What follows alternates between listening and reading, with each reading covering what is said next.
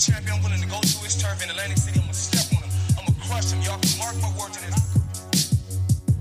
I'll come to your backyard, baby, for that, my man. Pound for pound, the baddest man throwing down.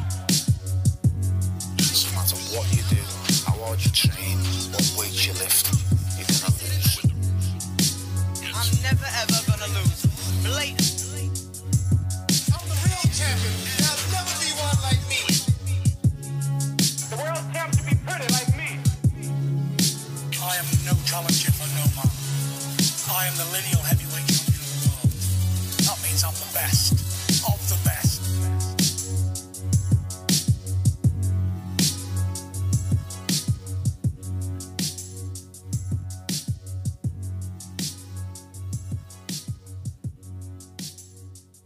What is happening, everybody? Welcome to another episode of the J&B Boxing Podcast here in the Cult of Ramble Ranch in the Rambling Gay Man Studios. I am your host, Whiskey J, the cult leader himself, the Grand Wizard of Fuckery. You know the monikers, you know what's going on. Sadly, this is our last episode of 2021. I know, you guys are going to miss us. But we're going out with a bang. We're going to review this weekend's fights. Haney, Diaz, what are your thoughts? We'll give you ours. Tank Davis, Isaac or Isak? We'll tell you about that too. And we'll give you our last predictions for this fight weekend, which is Comey, Lomachenko, and many other boxing news, boxing topics, boxing everything. But ladies and gentlemen, I don't do this by myself. I do have a co-host. He's been with me all year. He's finishing it off with me. The one, the only, Hollywood B-Ray. Hey, what up, man? What's going on, brother? Good, man. Good. It's been a while since I heard that one. Hollywood B-Ray. Hollywood B-Ray. All right. I thought I'd bring it back one more time. You know, right? Hollywood B-Ray, Sacramento Bad Boy. Yeah, I had all these names. The founder of the Adrian Broner Club. Yeah. Let's get to what Julio Cesar Chavez weigh in. I believe. Yeah, like I think you did a GoFundMe to make sure Julio Cesar Chavez makes it to a legit weigh-in, like at the weight. That was really true. I don't know where the fuck the money went. Sure you didn't. That's how you been, man. What's going on? Good, man. Really, really good. You know, I'm just waiting for the year to end, honestly. I'm just waiting for it to end. I really am. I feel like it's going by too quick. I don't want it to go this quick. You don't want it to be... You know what? I don't either because I love Christmas, but I just want this year to fucking end already. Put it behind me and start fresh. That's been my attitude ever... You know, basically when this month started. That's been kind of been my attitude. I don't want to, like I said, because I love Christmas, but I'm just like, this ended. This really ended. Want to start fresh. I didn't have a great start. I didn't think it very strong. I think that's what it is. I just want to really start, really put it behind me now. I think I'm in the mentality that I know if I finish this week, this will be the last time I do podcasting this year. Because tonight we're doing the last episode. That's right. Tomorrow I do Geek In, Geek Out will be my last episode. And then this week I'll be doing the last episode of Rambling, which puts me on a 3-week hiatus, which would be my longest break I've ever gone in podcast. Yeah. So I think that's what I was like. It's going by too quick. So right now this is a little bit not sentimental. It's not like I'm finished. It's not like we're not coming back. I mean, we're coming back. But I think it was to me started strong and finishing strong. Yeah. And, well, I felt last week we finished even stronger. I mean, that was one of the best episodes we've done, and even people gave us credit. Like, yo, that was one of the best episodes we've heard you guys. And and I go, how the fuck are we going to top it? And we weren't planning to come back, ladies and gentlemen. We were not planning to come back. Not really. But we had people going, well, no, you cannot leave without giving us your opinion on Haney, Jojo Diaz. You can't leave without giving us Tank Davis. And B-Ray reminded me, it wouldn't be a J&B Ray boxing podcast without me doing my year in review pound for pound list. Yeah. Unlike other people, I would do pound for pound list every month. I do it at the end of the year. I do an overall overview of the pound for pound list. Mm-hmm. Like I go from the fighter starting from January to the end, which we're not getting to the end, but this is my overview. I kind of already know what's going to happen this weekend. So it's kind of like, okay, I'm going to put in my boxing pound for pound review for the end of 2021.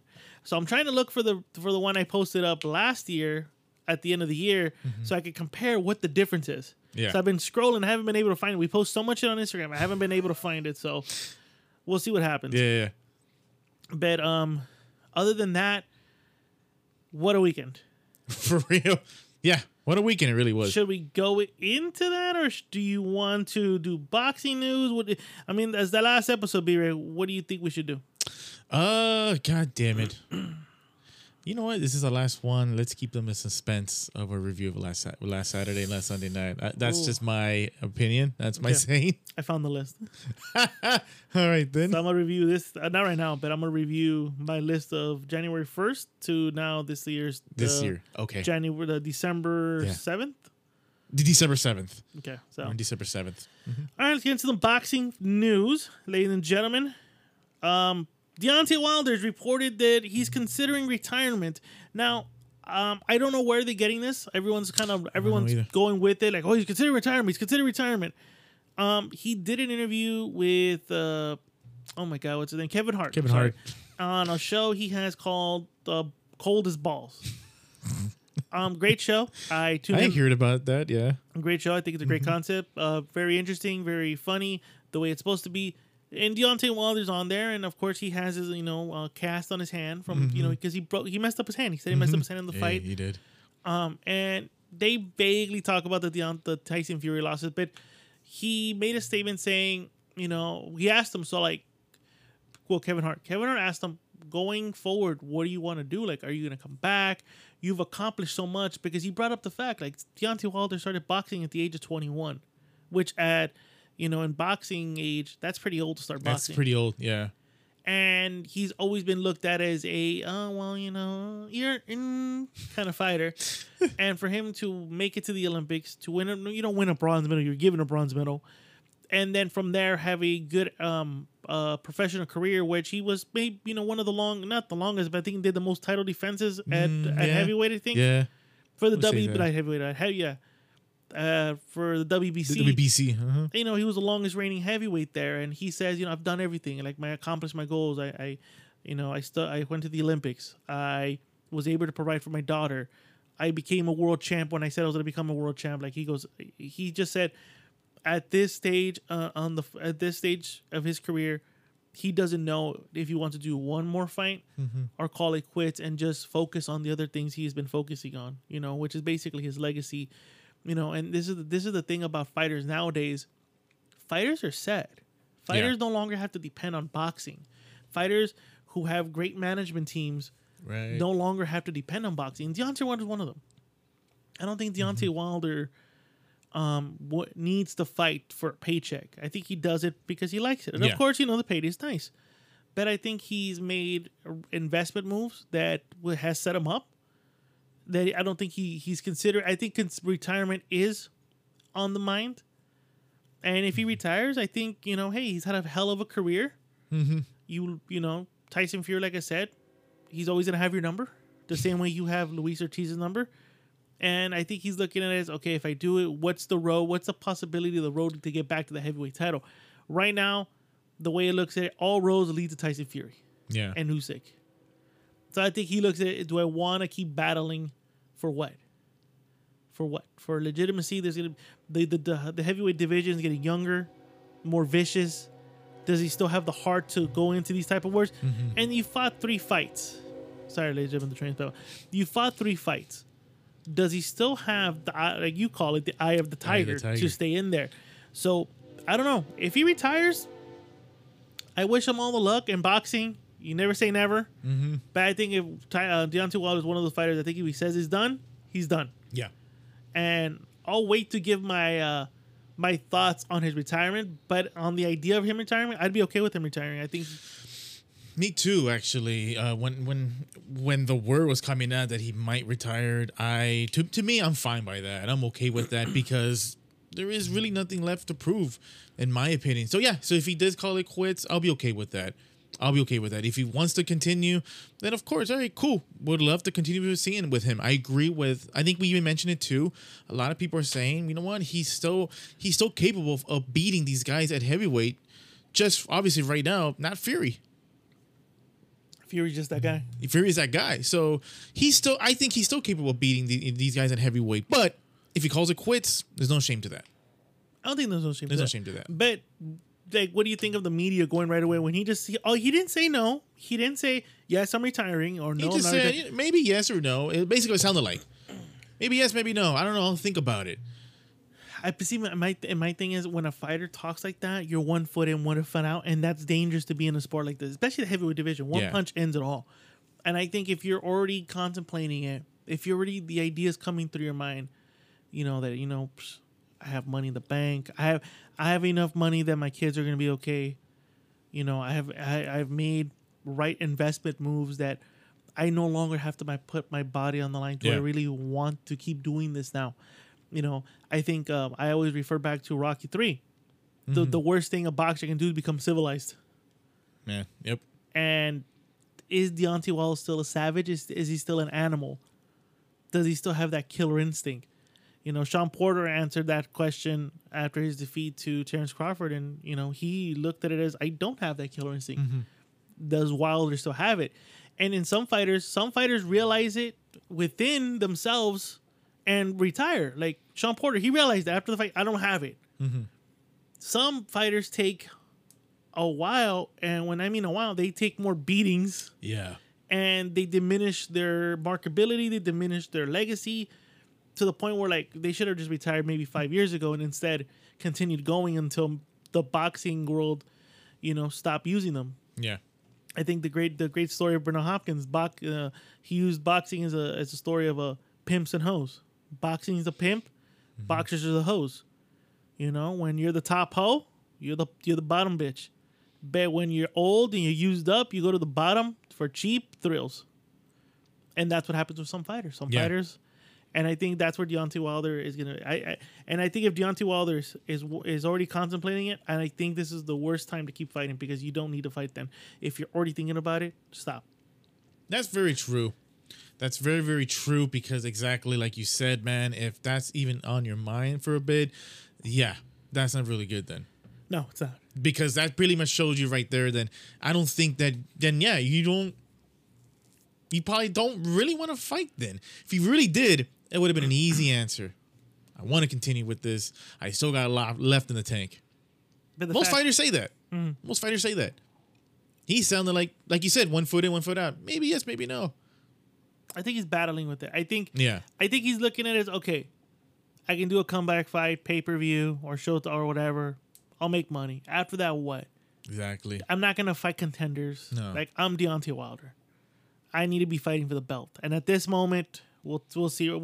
We'll continue because we're going to talk about the heavyweight division right now. Yeah. So continue with the heavyweight division. The WBC has announced that the Dylan White and Tyson Fury is now ordered to be made. Yeah.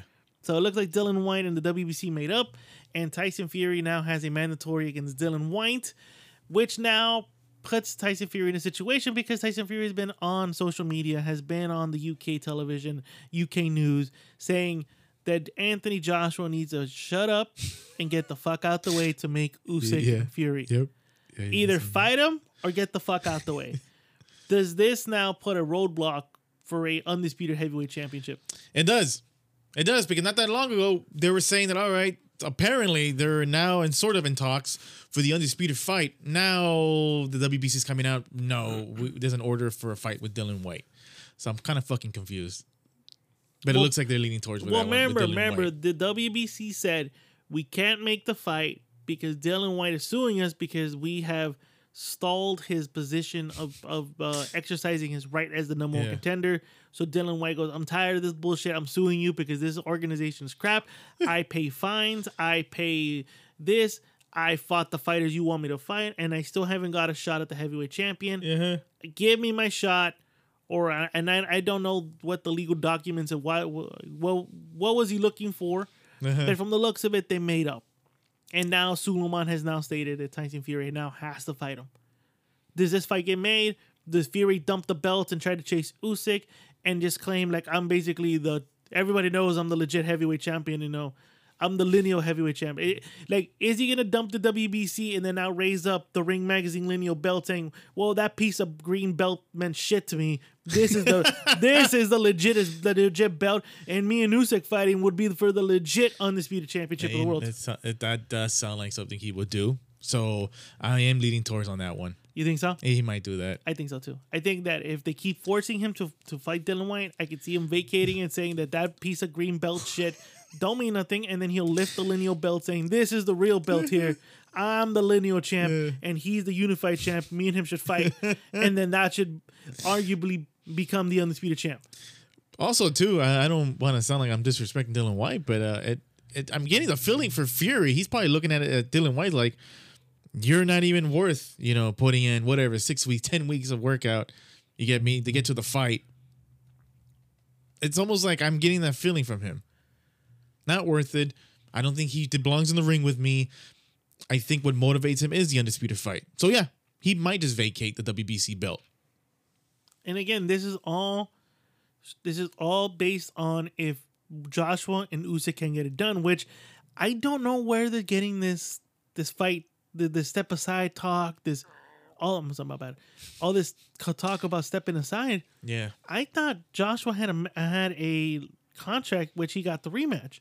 That's all. I didn't know there was a wiggle room for Usyk to get out of it. Yeah.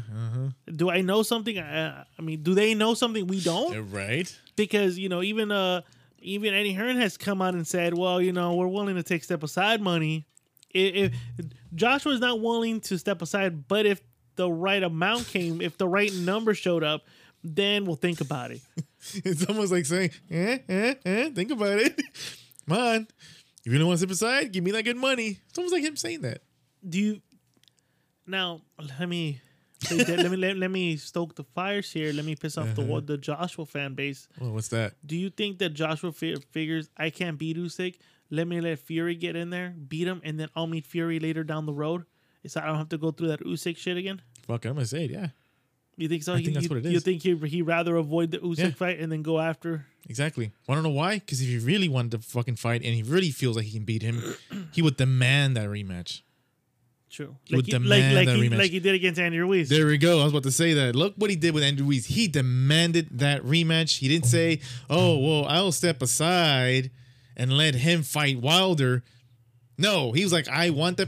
They're about to sue him. Apparently, right? They're gonna take him to court, and then Eddie Hearn says that, "Well, if it's gonna go to court, this might take years. So Andy Ruiz better think twice about it." Yeah, I remember that. They did everything that they could to make the rematch happen. Here, look at this.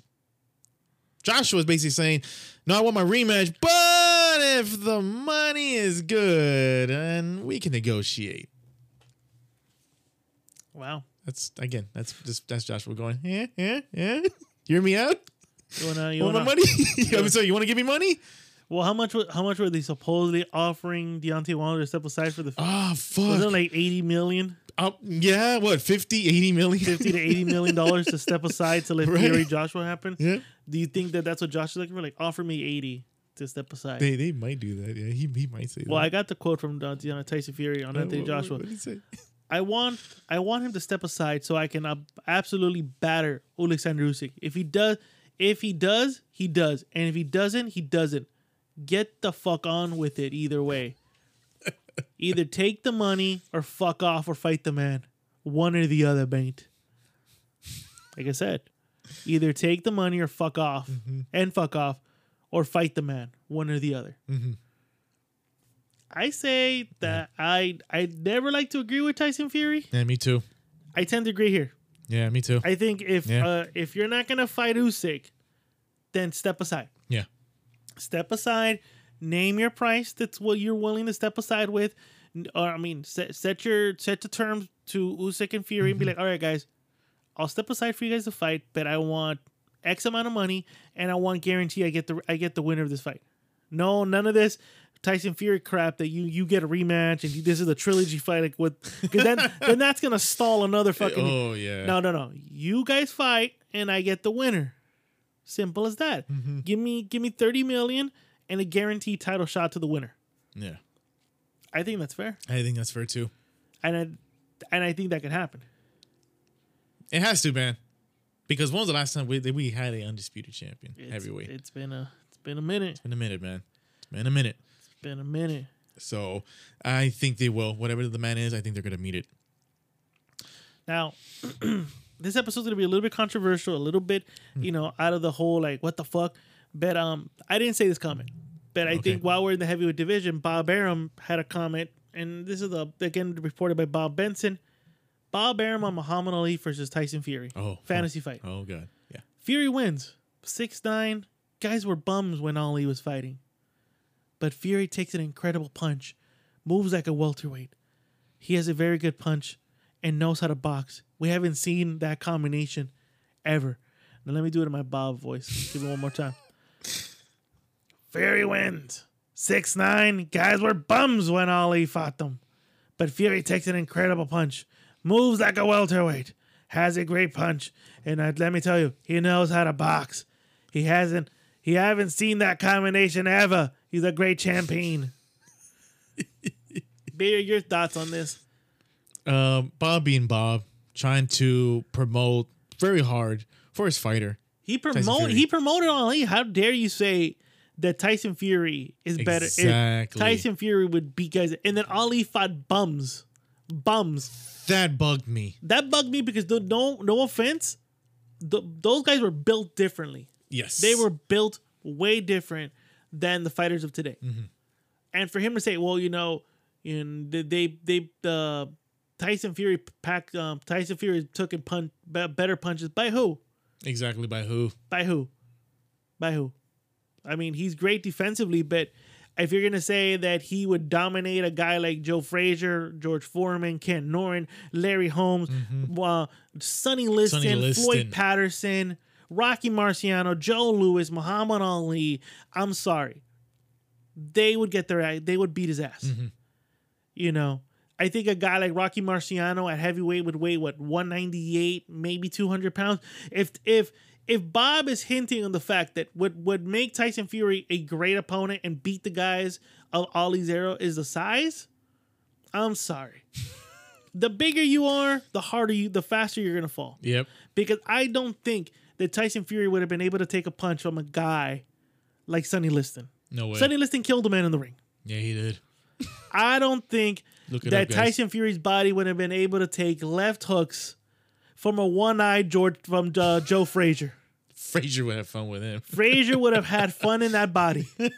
You know how he was taunting Ali in that first fight? That's going to be like that? Yeah. I don't think...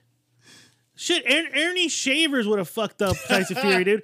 George Foreman would have... Foreman when he was an asshole. Foreman when he was a fucking asshole. Not George Foreman, the grill master. No. George Foreman, the asshole. In his prime, right? I don't know if you want to consider that. Yeah, in his prime. In his prime, or when he was younger. Would have ripped apart Tyson Fury. The difference is... This is going to be kind of the tale of this week of our talks for these fights. Yeah, fighters back in the day knew how to cut off a fucking ring. Definitely, that's for sure. Fighters like that weren't headhunting. Fighters like that knew the sweet science. They knew the art of hit and not getting hit. They knew the art of how to fucking hurt a man. It was the golden age, man. Golden age era. Okay.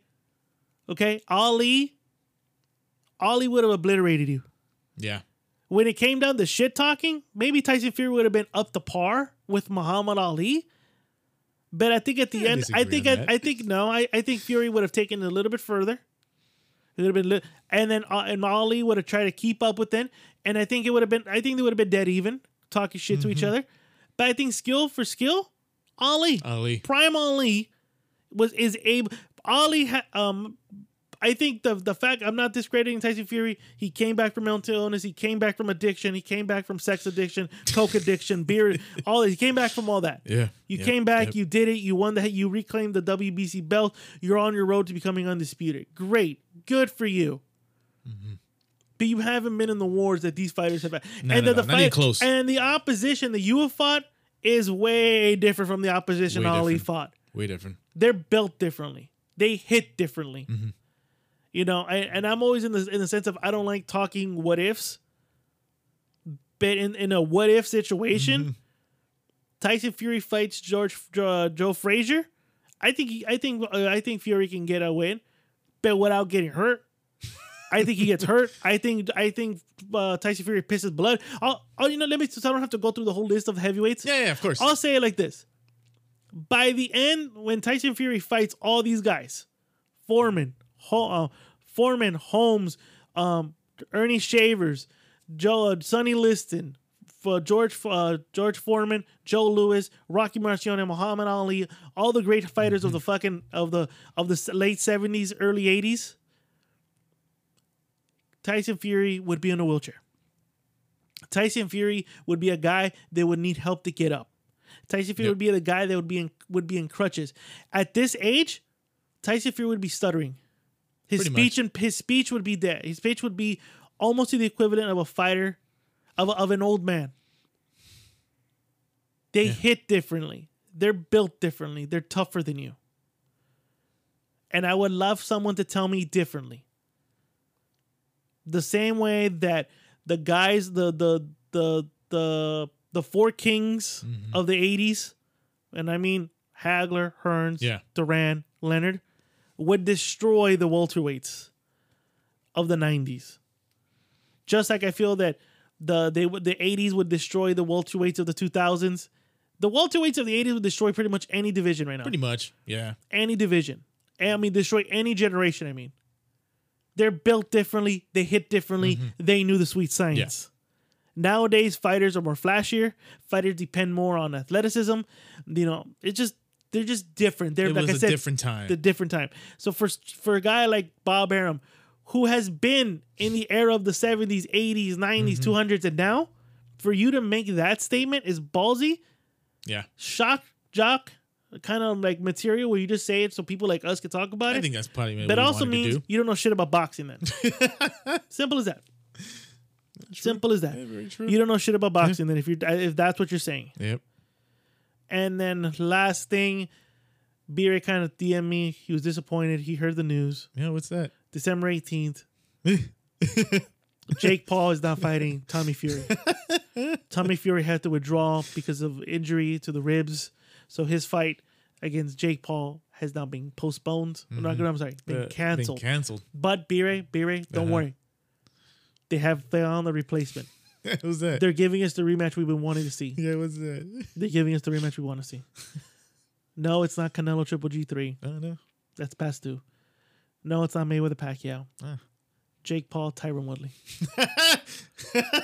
They're giving Woodley a second chance to possibly throw him off the ring.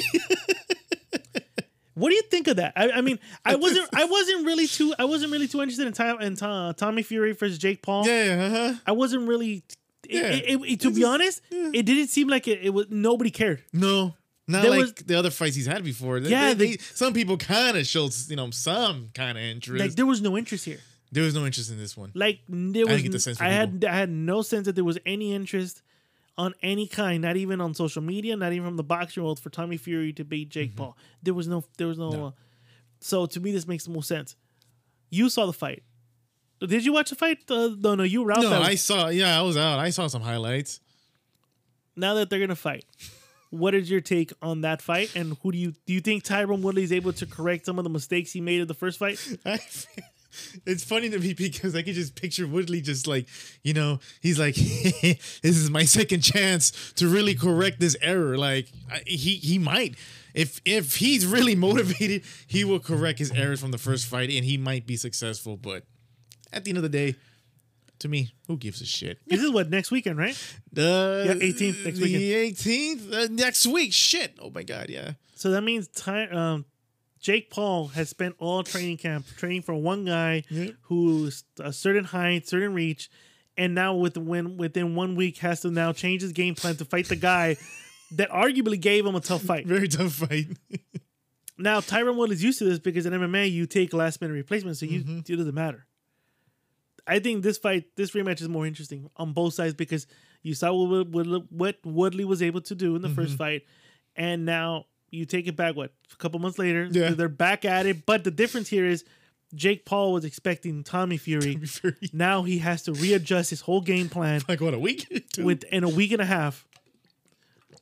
A week. A week and a half, maybe? There we go. To fight Tyron Woodley. Yep. And now this is if Tyron Woodley stayed in shape. Yeah, we don't know. Because Tyron Woodley could be like, fit, but is he in boxing shape? Yeah. That's a difference, you know. There's always a difference. There's being in shape and there's being in boxing shape. Yeah. And can he do it? And he's only 45? He's like, can he get in boxing shape within a week and a half? Yeah. A little dicey here. Yeah. Time will tell, really. So we'll see what happens. Because I think this rematch should have happened. Instead, he went for Tommy, and now he's going back to this guy because this guy, Yep. And it makes more sense because I think they realized the numbers weren't going to be that good for the Tommy Fury fight. Yeah, it makes sense. Yeah. I think it's like, oh, fuck, who do we get? We can't get a real boxer because we'll get our asses beat.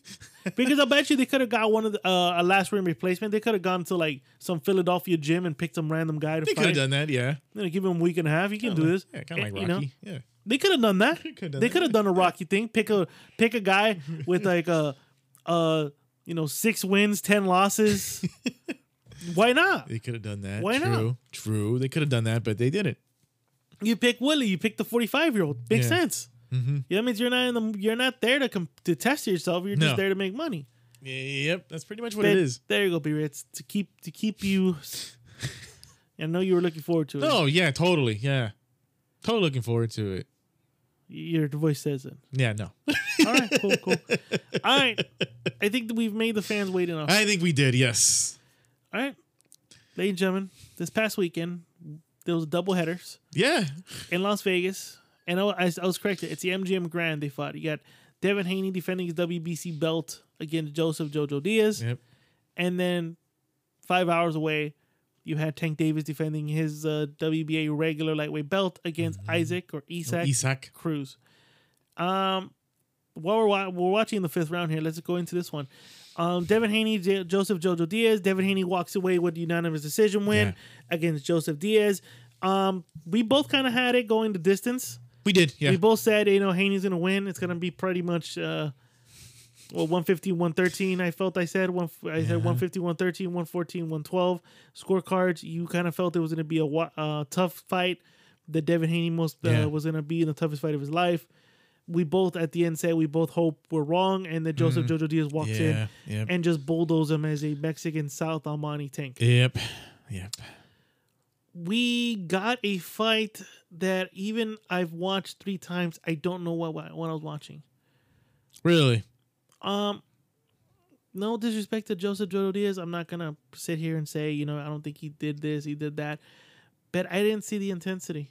I didn't see the guy that was like when I heard him say in the press conference before the fight, I'm gonna go in there and take your fucking soul. I thought this guy's the same mentality when he fought Tevin Farmer. Me too. I didn't see that this Saturday night. No. For Devin Haney, we know he could box. We know he had the reach advantage. We know this. So kind of the game plan was play it safe. Yeah. And I said it. He's going to play it safe because he's looking for the Camboza fight. So he's going to use every inch of that ring. He's going to use every advantage he has himself. And he's going to play it safe. He's not going to try to risk anything. I think if he can get a rhythm and box, he's just going to box. That was kind of my mentality. And I was sort of right. I think he did show a little bit of toughness in this fight. Mm-hmm. Yeah. The fight was entertaining, even though Esqueleto fell asleep. I was gonna mention that's how entertaining that fight was. I thought it was entertaining. I don't know about you. Mm-hmm. I thought it was entertaining. I thought it was very competitive. You had 2 young guys. You know what? Joseph is like what, 28, 29? 28, I think. Yeah, 28. Devin Haney's 23. 23. Mm-hmm. You got 2 young bulls, not even in their prime yet, fighting, and they fought at a high caliber pace, and it was entertaining. To me, it was. It was. It was. I don't want to. No, it wasn't completely boring. But to me, I would just say this: it could have been more entertaining. But I was still, my eyes were still on the TV because I'm rooting for Joseph Diaz, so I was paying attention for sure. Well, the crowd was a pro Joseph Diaz crowd. Yes, it really was. That was for sure a Diaz crowd. But the funny thing is, I want to mention this before I forget, because the Haney Diaz fight, that was the one I was looking forward to. The fight was okay, right? Like I said, it wasn't boring, but it was fine, right? But the night on Sunday, that was more entertaining, and I was not looking forward to that. So I wanted to mention that. And that's true. So and of course we will tell you how much of a difference we felt. Right now we're doing a Haney Diaz, and you're gonna see that, folks, because that's something true. I felt, right. you were very like, eh. I was like, eh. But hey, watch it. Why not? Because it's Tank Davis. But the fight was fine, right? But I think you said it best about. I think you described it best for Joseph Diaz, where you said that the guy was fighting as if like he was defending the title. Yes, I said that on Saturday night. Diaz fought like he was defending the belt, not the guy who was trying to take the belt. Exactly, and you were right, I said. And I felt that Haney just fought a perfect fight. He fought behind the jab. You know, I felt Haney still needs a lot of work. He's 23. Yeah, he's 23. 23, of course. I want to make that known. He's 23. Yeah. But when you're at this level, when we're putting you at this level, we're expecting a lot of things. And I mean, you were gonna say something. I know what I'm gonna say, but what do you? I was gonna mention like I know he's young and people are saying that this guy's the next Floyd. I don't think you should be saying that right now. Stop that. No, that to me that night that's probably the best way to describe David Haney's performance. He was not Floyd Mayweather that night. He was not Floyd Mayweather. I feel that Haney threw punches where I think he shouldn't have. I think there were moments where, he got hit by punches I felt like he could have easily avoided.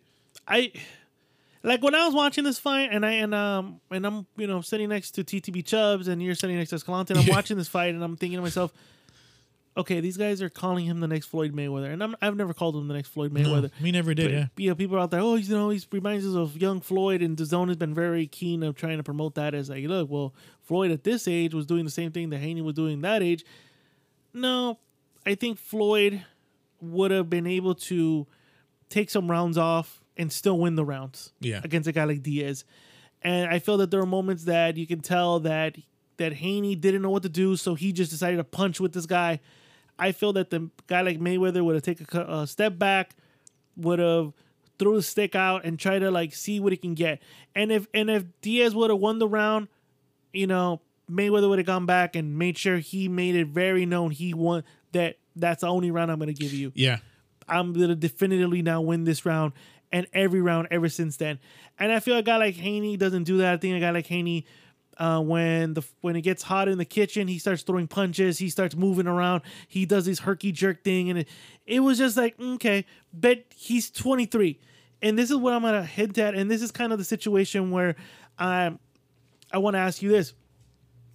We saw in the last couple weeks a guy like Teofimo Lopez at age 24, 25 lose his belt. He let fame get to him. He Roberto Duran himself. Yeah. This past Saturday we saw a 22-year-old fight a good fight, but I think he made this fight a little harder for him than it was supposed to be against the guy who, let's be honest, wasn't really pressing the issue when he needed to press it. No. And I felt Haney made the fight a little tougher for himself than he was supposed to. Yeah, he did.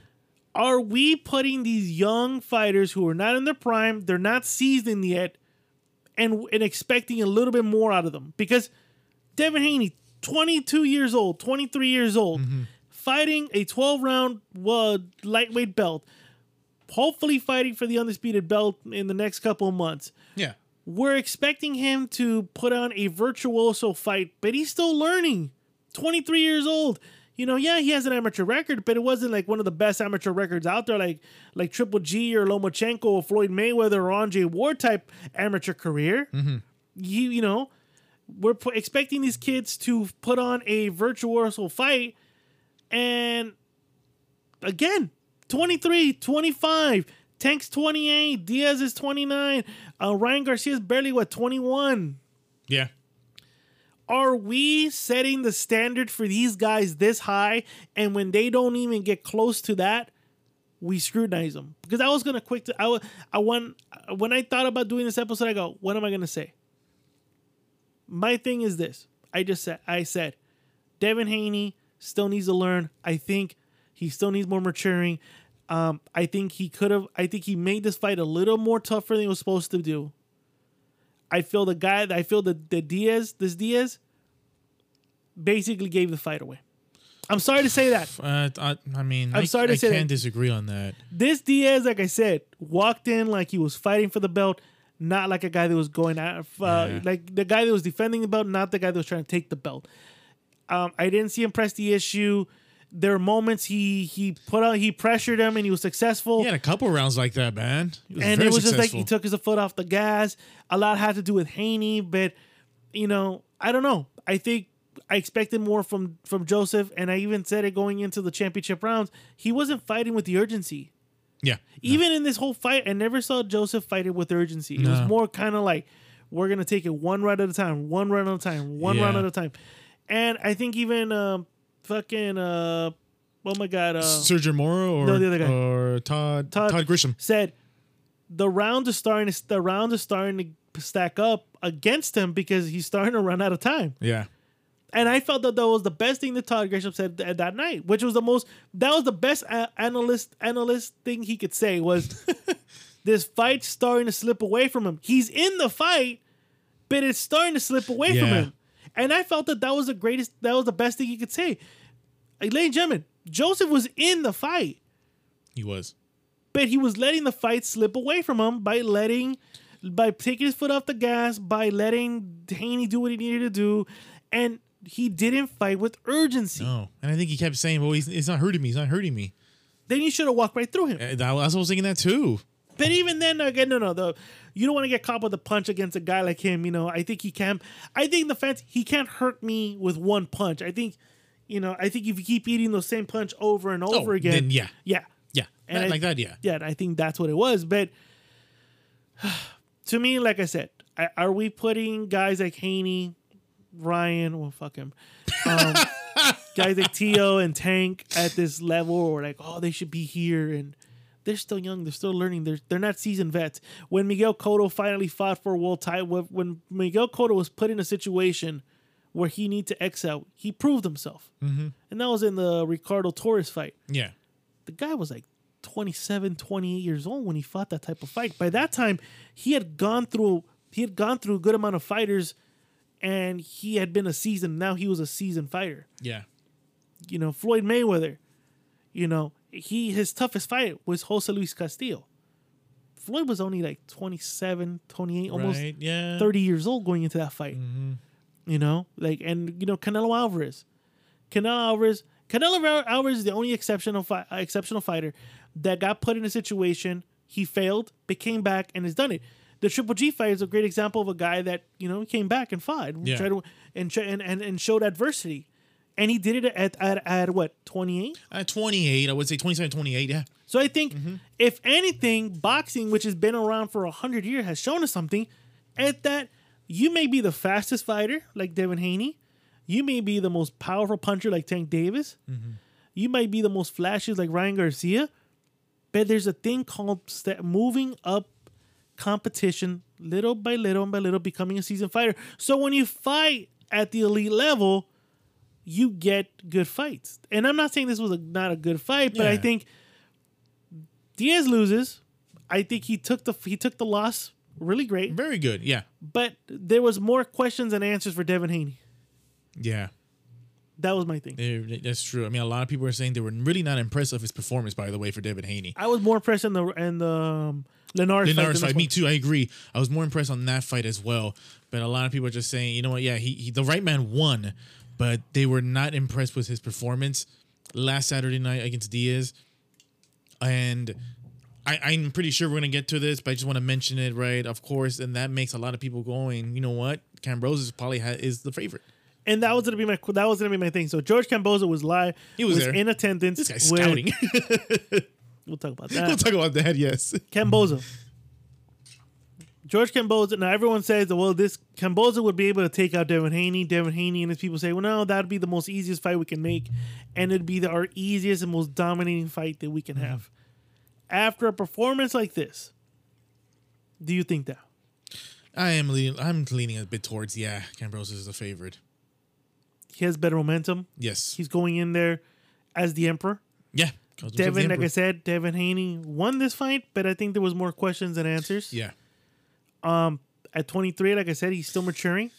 Is he ready for the stage? And secondly, this is another guy that shouldn't be fighting at 135. I said it. Yeah, he said it. I said it a year ago.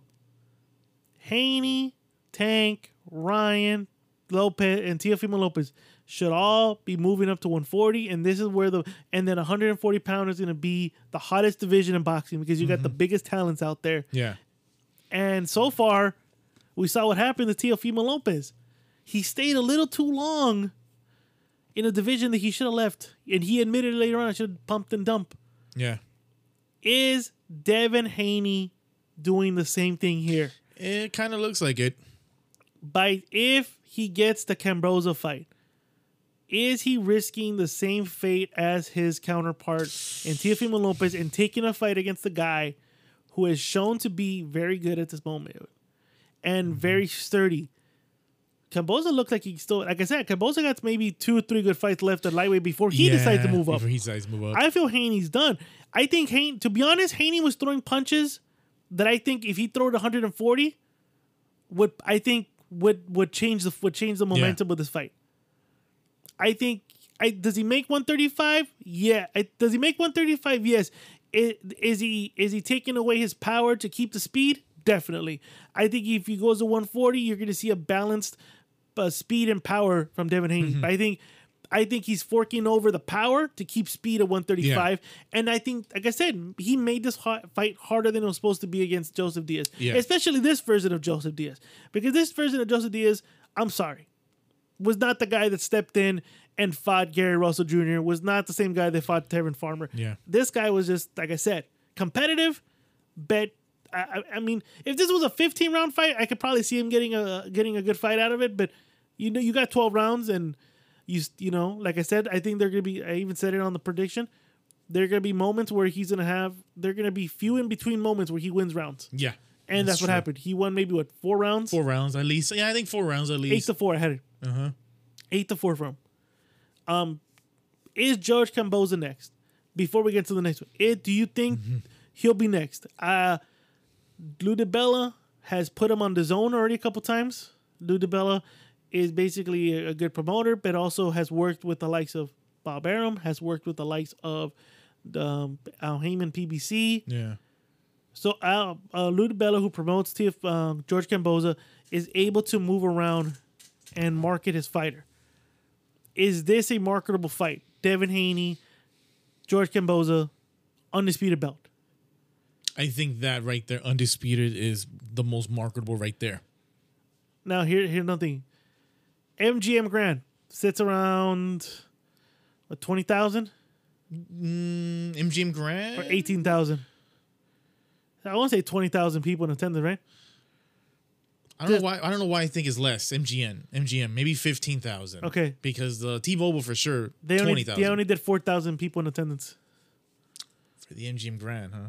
And they cut off the top part. I've been meaning to ask you, did they cut off something?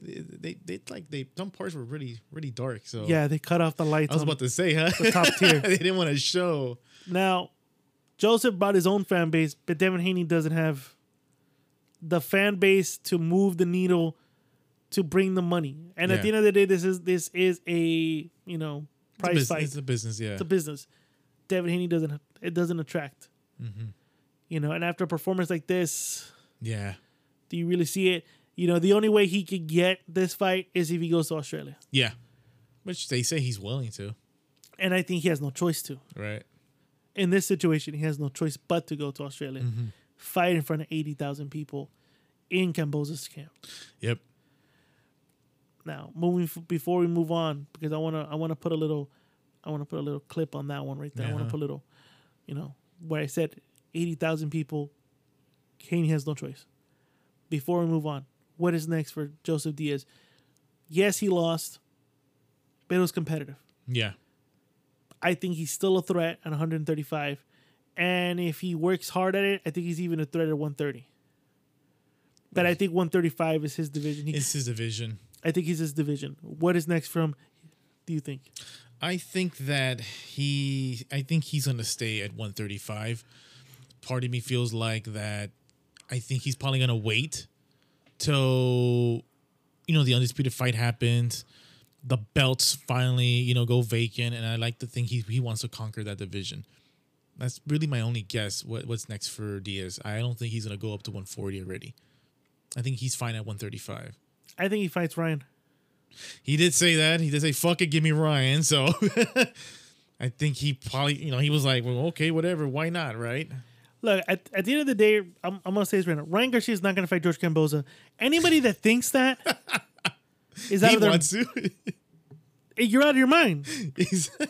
He wants to fight for the undisputed belt already. He can't even sell out the Staples Center, dude. No. 8.7 million followers. He can barely draw enough people to tune into his fight on the Zone. He barely sold out the Staples Center against Fonseca, and apparently he's a big star. Oh yeah, huge star. I don't think he's gonna fight Camboza unless, like Haney, he's willing to go to Australia and fight for 80,000. Yeah. You know who can get the fight and will probably get the fight? Who? Tank Davis. Let's move on to the next fight. This past Sunday, in the Crypto Arena or Crippled Arena or Staples Center, whatever you want to call it, Gervonta Tank Davis defended his WBA, and I use air quotes, regular belt against Isak or Isaac, however you want to pronounce it, Cruz. Isak took the fight in 4 weeks' notice. 4 weeks, man. You know, Rolly Boy Romero, whatever. The poster child for, don't smoke or drink while you're pregnant. He was taken out because of legal issues. Yeah. Isak came into the fight. I'm going to summarize this before we go into our thoughts of the fight. Tank won the fight. Isak won the event. Yep. That is a summarization of what just happened true. Sunday. Tank won the fight. Isak won the event in fans. Going into this fight, you said it was not going to go past 5 rounds. Yeah. I went in saying it won't go past 8 rounds. My mentality was I felt that people like you and other people who gave our prediction who said it was only going to last 3 rounds didn't take into consideration that Isak is a top 10 lightweight and he's sturdy. Yes, he's rough on the edges. Oh, very, yes. Yeah. No one is accusing Isak Cruz of being Pernell Whitaker or Floyd Mayweather or Sugar Ray Robinson or Sugar Ray Leonard. No. But the kid is a sturdy little bastard. Very sturdy. And tough son of a bitch. And can pack a punch too. Yes. So I said it won't go past 8. The fight went the full 12 rounds. Full 12. Tank Davis in either round 5 or round 7 re-injured his hand. And I say re-injured because we're coming to find out that Tank Davis walked into this fight a little compromised. He walked into this fight already with, a little bit of hand problem. His left hand was hurting. So he re-aggravated it, hurt it. If you guys been on Instagram or any social media platform, there's a picture where his hand looks like a balloon. Like literally it looks, I don't know if you've seen it. I don't know if I have seen it. Yeah, it's like he showed a picture. It looks like a balloon. Like all this hand, like from the knuckles to the wrist, it's inflamed. Oof, my God. It's inflamed. And anybody that's injured their hand, you know that pain. Now, I have never hurt my hand in sparring or hitting the bag. I don't know how that feels to injure your hand like that. Ooh, that's nasty. You're seeing it right now. You're seeing it right now? Show me to me. Jesus Christ. Yeah, see? He injured his hand. Which meant he fought the whole fight one-handed. One-handed. B-Ray, I'm going to give it to you. What were your thoughts on this fight? Like I said, you saw it not going past 5. It didn't. No. But Warrior. Yeah, and I thought the fight was going to be like also kind of okay, right? Maybe some good action here. And then the fight's going to be ending very quickly. No, man. That fight, especially Cruz, man, he had me at the edge of my seat every fucking round because there were we just mentioned it. He's a very sturdy guy, tough son of a bitch. There were rounds when you kind of thought, oh man, he's got Tank in trouble. He might even put him down for a bit. There were moments like that. I really thought Tank was gonna go down for a bit, but of course he did not. Tank, was able to fight back, but this was really, really good. I was pretty impressed with this because I was not expecting this. I was not expecting this at all. And you're right, man. At the end of that night, nobody was really talking about the winner of the fight. No one was talking about Tank Davis' performance. A lot of people were talking about Isak's performance and how well he did, how tough he is. Yeah, he lost, but like you said, he won the event. So that's really what I kept thinking to myself, man, once the fight ended. Everyone's going to be talking about Isak's performance. And Tank even said it. Even though he lost the fight, Star is born. And I know a lot of people want to see him fight again. I want to see him fight again. I'll say this, though. I would love to see Joseph Diaz versus Isak Cruz. Fuck yeah. Too straightforward. Yes. No, when the first guy that takes a step back you know that's gonna be Yeah, a fire yeah, fight. exactly. I agree. I said I'm going past 8. I thought the Tank was gonna rip him, and there was a moment where Tank let his hands go and was starting to rip Yep. Isak, but then he stopped, and I wondered why, and we saw, we know why. A star was born. I think Gervonta Davis, again, another guy who won, but also took the loss humbly and said, "Look, Yeah. I won, but this guy won the event. Everyone, everyone saw, everyone liked him. He's a star is born." I'm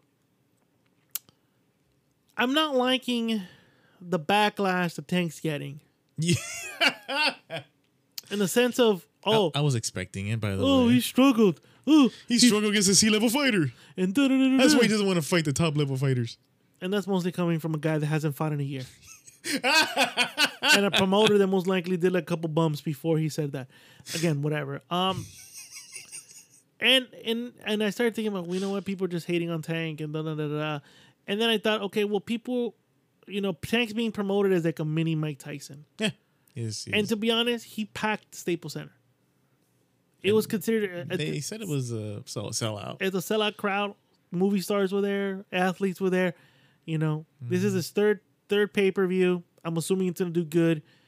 Like I said before, all roads lead to Tank. Tank's the money man of the division. Yeah. Say what you want about the opposition. I think Tank, fought a top 10 lightweight, like Ryan when he fought Luke Campbell, a top 10 lightweight. Yep. The difference here is that Luke Campbell he's a better fighter than everyone. He says. I had to bring that up. That's what Ryan said. whatever. I think he fought a great fight against Isak Cruz. I think he was able to adjust. He boxed.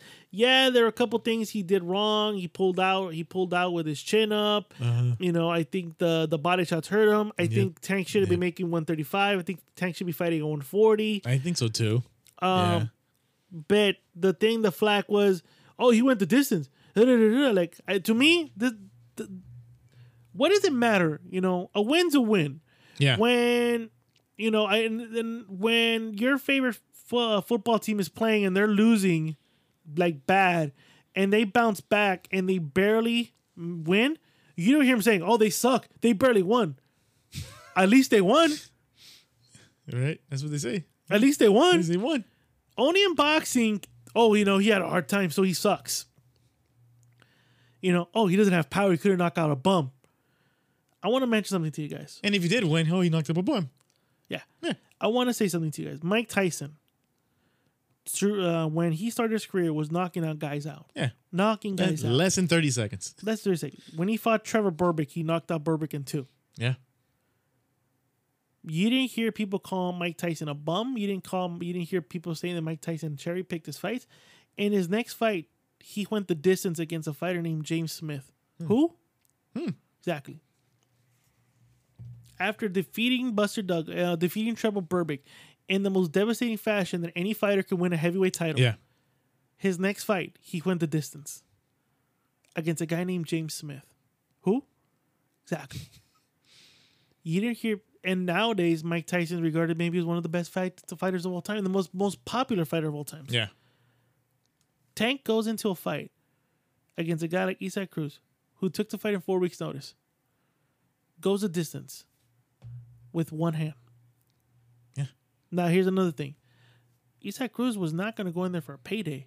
No, I think he even told you that. He's like, no, I'm He winning this. He came in with like Rocky. He Yeah. was the Mexican Rocky. Mm-hmm. He wanted to go in there, and you can even tell that the game plan was. And I think they said in the post fight, the game plan was not to get knocked out, Yeah. to take the fight to him, but not to get knocked out.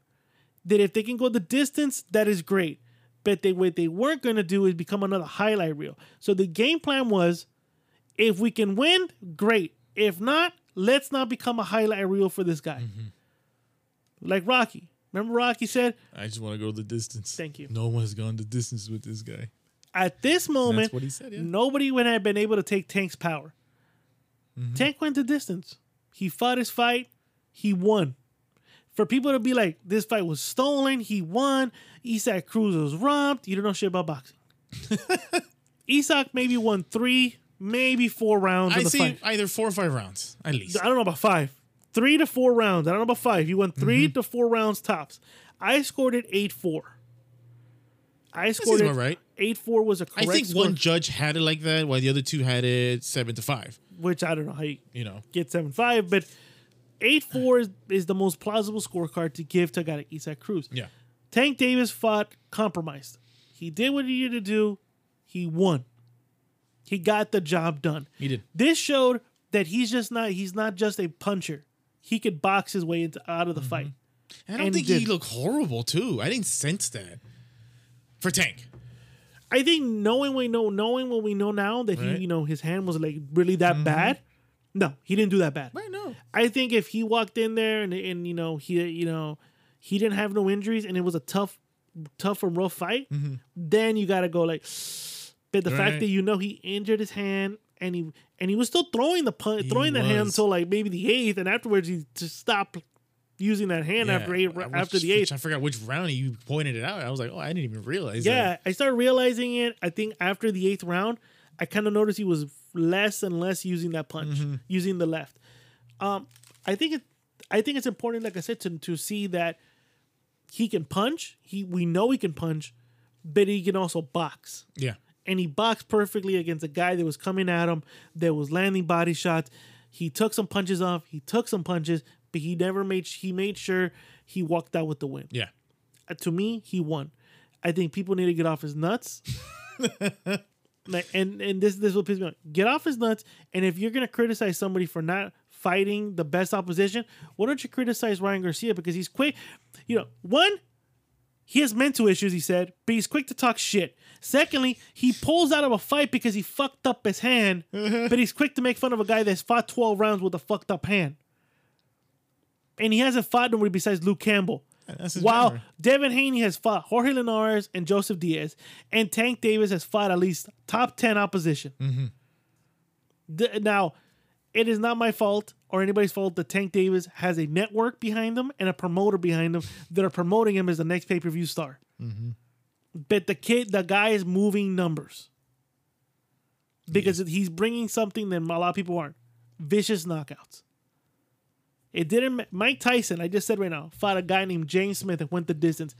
It didn't ruin his career. He went the distance. So after that, he's had a great stellar career. Yeah, he did. Why? Because he was a vicious knockout artist that gave people what they wanted. Savage knockouts. So that's why Tank moves the needle. Ryan, on the other hand, has 8.7 followers because he takes off his shirt and there are 13, 14-year-old girls who are just loving it. But not enough to go see him fight, though. So get off his nuts. Tank Davis at this moment is the man with the money. Ryan Garcia hasn't done shit. He's sitting on one win while almost all his other counterparts have gone to do something. Teofimo Lopez fought George Kamboza, another top 10 lightweight. Vasily Lomachenko is fighting Comey, Richard Comey, right? Richard Comey this weekend. Yep. Tank Davis fought another top 10 lightweight, and you have not done anything. But he's very quick to hop on Twitter. Very Now, quick. this is the thing that's crazy. Leonard Ellaby said, we were going to make this fight. Oh, I'm glad you mentioned that. I'll mention it right quick. We were going to make this fight. They said no because we're negotiating with Manny Pacquiao for an exhibition fight. How does that look now? That looks real bad on Ryan Garcia. And I believe that because we talked about it when Ryan Garcia won his fight last January. The buzz, man. There was this fucking buzz of Ryan Garcia versus Tank. Ryan was doing a good job talking about how he's going to put him away in 2 rounds, right? Remember that? We talked about it. So when they mentioned that, when they said that we did try to make the fight, I believe it because they sensed that too. There's a buzz. Let's make the fight happen. But of course, Ryan Garcia felt like, oh no, I already have a set fight with Manny Pacquiao, an exhibition fight, which Floyd kept saying, you do that when you retired. Not now. Not now. So I believe it. So what's next for Tank? We were hoping maybe Micah Garcia, but the momentum's gone there. So, and I don't know why I still think Kamboza may not choose him. Why is everyone saying that? Here's why. Why? Easy. And I don't think it's the right reason for me. It's the belt. He wants that last piece of the belt. I don't think so. And I feel like he's going to want that. If he gets Tank, awesome. I'm up for it. But I don't want to set myself up for disappointment. So I don't think it's going to be Cambosis. I wish. He fights Cambosa. I hope so. If there's anybody that can... Garner money, right? Between the two? You're right. Who's the bigger draw? Tank. Who's the bigger draw? Tank. Tank's the bigger draw. Tank. Teal's already said he's not going to fight at 135. George is not... George is not going to move up for him. No. George knows that at this moment, he has the belts, and all these young guys want the belts. Yeah. Yes, the Haney fight makes sense. You get the last belt, but it's about the money. Like I said, unless Haney goes to Australia for an 80,000, he'll fight him. Ryan doesn't move the needle unless he moves. Unless he moves the fight to Australia, he'll take the fight.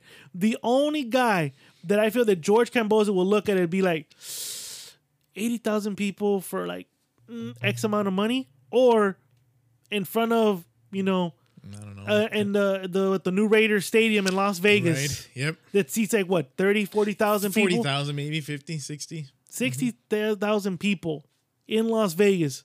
Me versus Tank Davis. Tank filled 16,000 people in the Staples Center. He fought in Atlanta, seat 12,000 people. He fought in San Antonio with the minimum capacity, and he filled the fucking thing to the point where even Texas was considering, should we add a little bit more people even though we're still in COVID? That's how good the ticket shows were. And his pay-per-views have done better. And his pay-per-view against Leo Santa Cruz did good. His pay-per-view against Mario Barrios went a little bit up. And I think this pay-per-view is going to go a little bit up too.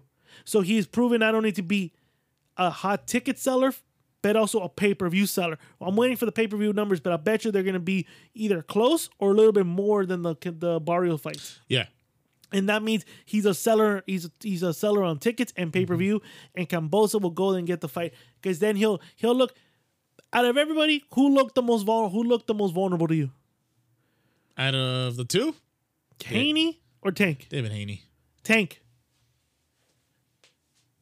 Tank looked more vulnerable? Tank looked vulnerable at moments when he kept pulling out. He kept pulling out, and I think George Cambosa would train for that moment that he pulls out and he'll be able to land that punch. He'll train for that. He'll train for that one weak spot that he knows that Tank has, and Tank kept doing it and doing it and doing it, even though Isak was starting to catch him, and he kept pulling the same thing. Devin Haney, the only flaw that Devin Haney has at this moment is that when the fight gets tougher, he just starts throwing hands instead of taking a step back, analyzing, and cooling the situation down to where he feels comfortable in. Yeah. Tank's more the easy fight. Tank's the bigger draw, the biggest money, and I think George Cambosa would be more advised to be like, let's take Tank. He's smaller. He'll smaller. You'll have the height reach advantage. You'll be able to pick at him. And he'll have a hard time making 135 than Devin Haney and everyone else. Tank will get the fight out of sheer money and height. He'll have a bigger advantage of that. Tank will get the fight. Ryan's not going to get it. No, Ryan for sure is not going to get it. No. To me, Ryan fights Joseph Diaz or Isak Cruz. Or some like top 20 or some guy in the 25-30 ranked fights. But I don't think he fights Cambosa. No, I think his obviously two choices is Tank or Haney. Or he fights the winner of Lomachenko versus Comey. He could do that. But I don't see that happening. I don't see that happening either. That's why I'm saying either Haney or Tank. I see Tank. I'm still sticking to Tank. Yeah. Tank's the draw. The only way this happens, like I said, if Haney's willing to go to Australia. And he says he is. They say he is. Yep. They say he's okay with going to Australia. Ryan hasn't said he's willing to go to Australia. No, hasn't said anything like that. Nope. He just says he wants to fight him next. And he's not a draw here, so he'd have to go to Australia. So I think, the battle's between Haney and Tank. But I think Tank holds more weight when it comes to box office. I think they'll tell Tank, let's do the fight in Australia, and I think Mayweather team will be like, no. Let's take this to Vegas. Let's promote this in Vegas. Let's do it at the SoFi. No, not SoFi. No, I forgot. Legion Stadium. Let's do it at Legion Stadium. Why not do it in Allegiant Stadium? 60,000 people. You bring people from Australia. Tank brings his people. Even if that shit packs 20,000, that's still better than anybody currently right now. Oh yeah. Not named Canelo. Yep. Why Which not? that reminds me, some believe that maybe his gloves just sucked ass. Maybe that's why he didn't do well. I'm hearing that joke. Nah, he was using winning They look gloves. kind of shitty. No, that's winning gloves. As winning gloves. Those are gloves meant for people that have like fucked up hands. Probably because we're used to the logos and all The that. Grant and no, It had nothing, so it looked like you just got from a cheap ass store. That was the same pair of gloves he used to knock out Leo. Wow. He didn't have no designs on the Leo. Pro. I never. They were plain white gloves. Wow. Yeah, check them out. But that's what I think. But I think for Isaac Cruz, if you take this momentum and you continue building your brand, I think he won the event. People like him. I think people will want to see him. Definitely. I think if Al Heyman is smart, you want to build the next great Mexican star, you got Isaac Cruz right there. Yeah. He gave you heart. He showed up. He didn't want to lose. Shit, put him against Rolly. I'd love to see that. I say put him against Rolly. I'd love to see that. Shut that kid up. Put him against Rolly. I think that'll be a great fight. I think that'll be a good one. I think that'll be a rough and tough fight. I think him and Rolly will be great. Put him in there. I'd love to. Yeah. Shit, put Rolly against Ryan. I can see that fight happening too. Which I think Floyd wanted to do there, right? Yeah, he said that before I give you Tank, once you fight Rolly. There we go. And He was willing to give him $1 million for that. But Ryan, I'm sorry, less than $1 million. I'm sorry, less than $1 million. I forgot the amount, but then Ryan kept saying, "No, just give me $1 million." And then Floyd goes, "Well, you don't even make the money amount, the money I'm showing you right now." And that's when Ryan Garcia started saying he's going to leave Golden Boy because he's not getting paid the money he's supposed to get paid. So that proved that Floyd was right, that the money I'm offering is the biggest payday in your career. But yeah, what'd you think of the undercards on both? Well, you didn't get to watch the undercard for Devin Haney and No, Joseph I didn't get Diaz. to see that one. You told me it was fine. It was good. I loved it. I did not see that The one. undercard for Tank versus Rolly. Real good. Cruz. Real good. I think the best one out of all of the undercards was Derevchenko and I think he's Dominican. I forgot his name. Adames. Carlos Adames, I think that was his name. That was a good fight. That was a real The good one fight. prior to that, the Oh, wait. One prior to that. Yeah, that was good too. the opener. The opener, there we go. I don't know who fought again exactly the names, but that was pretty good too. The one that was a sleeper fight was the that Fundora tower guy, Garcia. the tower guy, yes. You can hear, he said, what? We made jokes like you can hear people cough. the room was quiet. The room was really quiet. People were not really What do you into think it. of Fundora? You think he's a threat at 154? No. Sorry. No.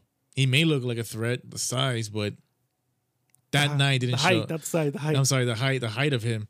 It may be like maybe it might, again, by looking at him you might think, oh shit, he's a threat, but what I saw that Sunday night, he's not a threat at 154. I don't think he's a threat at all. Not a threat. I think he's a freak show fight. Yeah. He's a freak show fighter. Like, Yeah. I think he's just tall, and he hasn't. He hasn't fought someone to take advantage of that height. Yeah. Like Garcia did a great job, like not trying to get to the head. Like I even said, like you go at this guy's body, The body. like he'll crumble in front of you. Yeah. I think he's yet to find someone that will make him crumble like that. So we'll see what happens. But overall, good weekend for fights. Yeah. I thought it was really good for for Devin Haney, and then so far the lightweights right now are in right now the hottest division right now. It Teofimo is. Lopez 1 week, Devin Haney the other week, Tank the same weekend, Yep. and then this weekend. So let's roll up the audio, and let's get into it. MSG, his second fight since his loss to Teofimo Lopez. Yep. The Lomachenko, the Matrix himself, Vasily Lomachenko, Richard Comey, 12 rounds, lightweight. These are our predictions. What's your prediction for the fight then? Prediction? Yes, prediction. Pain. Yeah. Man. Hey, woman.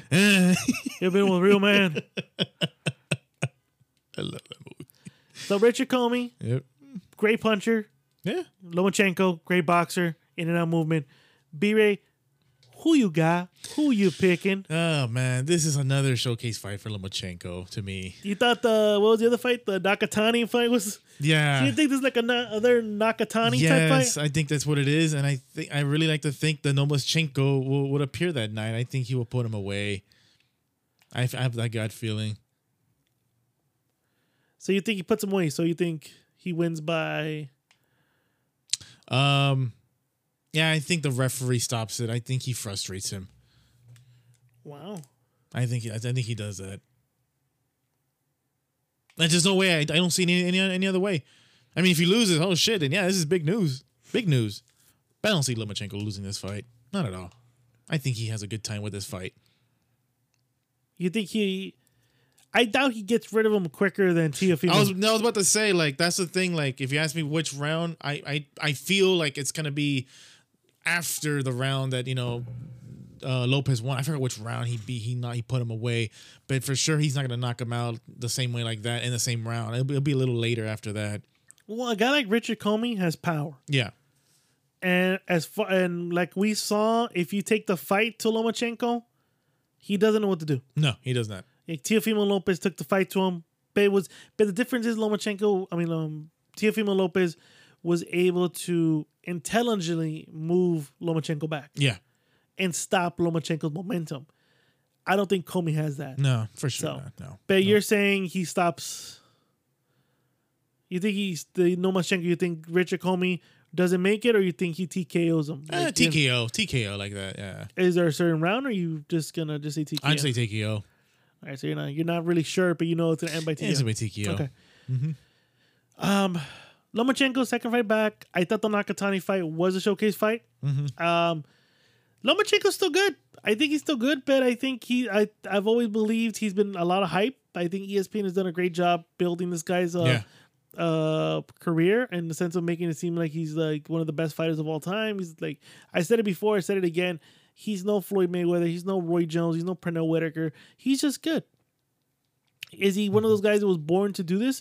Yeah, like there's stuff that he does. It just comes natural to him. He's really good. Don't get me wrong. But he's also, not one of the most elite fighters in the world. Not one of the most, but like he's not in his own league. Yeah. Like I think he's dead even with some of these guys, and we saw in the Teofimo Lopez fight, and the Teofimo Lopez fight. You can tell that he's the type of guy that's in there. Even in the Gary Russell Jr. fight, you saw it too, where he was able to outbox him, but Gary Russell was able to do a couple things there in that fight that won him a couple rounds. Like a lot of people forget that he didn't dominate Gary Russell Jr. Yeah, he beat him, but I don't think he dominated Gary Russell. It was a very competitive fight. I think the first couple rounds he's gonna respect Comey's power. That's one thing you got to do is respect his power. Unlike Nakatani, I don't think he's gonna stand in there because even if you saw the Teofimo Lopez fight, he was starting. These guys were both exchanging, but Comey was able to have at least a good foot movement to at least be one step behind Teofimo. Yeah. And I think for the first couple rounds, I think he's gonna give Lomachenko problems. I think Lomachenko is gonna respect him. As soon as Lomachenko starts seeing the holes and starts analyzing and collecting that data, Yep. I think you're gonna see Lomachenko start darting in, darting out, landing awkward punches, making him miss, making him pay. And I say it goes a decision. I think Comey is young. I think Comey is sturdier than a Nakatani who has been in wars. Like I said, Nakatani's last fight before fighting Lomachenko was against Felix Verdejo, and that was that was a rough and tough fight. Really Richard Comey hasn't been in those rough and tough fights. I think he's still good. I think he's fighting a prime lightweight. And like I said, I think this goes a distance. I think Lomachenko wins decisively. I think he wins every round. Wow. And I think the reason why is because you can't discount Richard Comey's powers. You can't discount that. And I think that's what happened. I think against a guy like Nakatani, you know what you saw. Yeah. A punching bag. And no disrespect to Nakatani, but that's what you saw. You saw a punching bag that you can hammer out and do what you want. Bet against a guy like Richard Comey, I don't think you can pull that off. I think, like I said, Comey, 34 years old. They're around the same age. Same age, yeah. I would say so, yeah. Let me look at his box rec real quick. Give me a sec, ladies and gentlemen. 30 wins, 3 losses. He's only been KO'd once. That was against Teofimo Lopez. Other than that, he has 27 knockouts. He has a good knockout ratio. He's lost to Robert Easter Jr. by split decision and Dennis Shakova by split decision. Other than that, he was on a 5 fight winning streak before losing to Teofimo Lopez, and then he came back to knock out Jackson Martinez. Wow. So, and other than that, his whole career has been TKOs, TKO, knockout, TKO, one decision, TKO, split decision loss, decision win, TKO, KO, and then got KO'd by Lopez. Mm-hmm. So this guy is power. And I think Lomachenko was going to respect that. Mm-hmm. I think, to be honest, you know what this fight reminds me of? What? This fight reminds me if a Nicholas Walters, the Axe Murderer, The Axeman. the Axeman, not the Axe Murderer, the Axeman. Yep. This is that fight.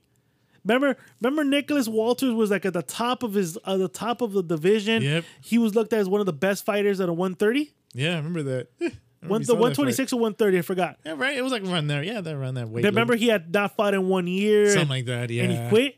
He But quit. the reason why that fight was so excited because he had that fucking that right hand that if he lands on a Loma, that's it. This is what it is. This is if a Nicholas Walters who was in shape, who was active, would have taken. Look at that. He's like, I'm watching highlights of Lomachenko Nakatani. Look at that. He was fighting a human punching bag. Comey's not going to be a punching bag, and if he is, he's sturdy as fuck. Mm-hmm. And I don't think Lomachenko punches as hard as Teofimo Lopez. I think the Lomachenko he's like a fly, just swatting around you. That's what he is. Yes, And that's all he's gonna be. But I think that because I think when Comey does land good punches to the body, I think Loma's will be like, oh, let me take a step back because I don't think I want to keep taking that. Yeah. And I think that's why he's gonna go decision. I think what's gonna save Nakatani is Comey is his power. He's sturdy. He's only had 3 losses, 2 decision losses, and one knockout loss. Yeah. Other than that, he's knocked out every other opponent, which means he hasn't really taken a lot of wear and tear in the fights. That means he's still good enough to stand in there and give Lomachenko a tough fight. Yeah. And especially with this division right now, you don't think that motivates a guy like Comey to be like, dude, if I beat Lomachenko, I can get that Camboza fight. I can get that Tio rematch. I could get Ryan Garcia, Joseph Diaz, Devin Haney, Tank. I could get a Tank fight out of this if I beat He can put himself in the list. That puts him. You don't think that's even more motivation? Beating Lomachenko puts him in a list where he's gonna get paydays. Yeah. Losing the Lomachenko, he just falls behind, and we probably end up seeing him on undercards of Top Rank. Yeah. Look at that knockout power. Just look at that. There, you see that? Look at that. He hit him with one good punch, and that guy didn't. He's a puncher, dude. I don't know.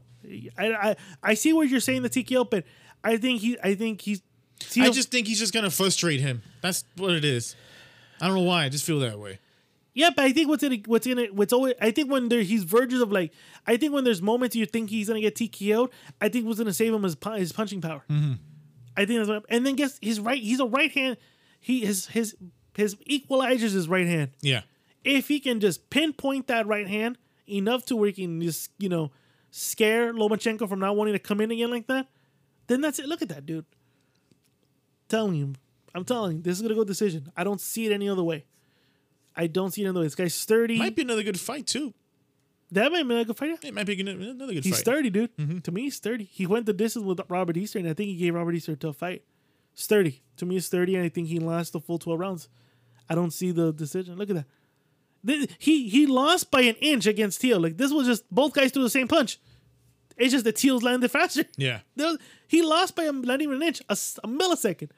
It was a millisecond of a punch that he lost. A millisecond.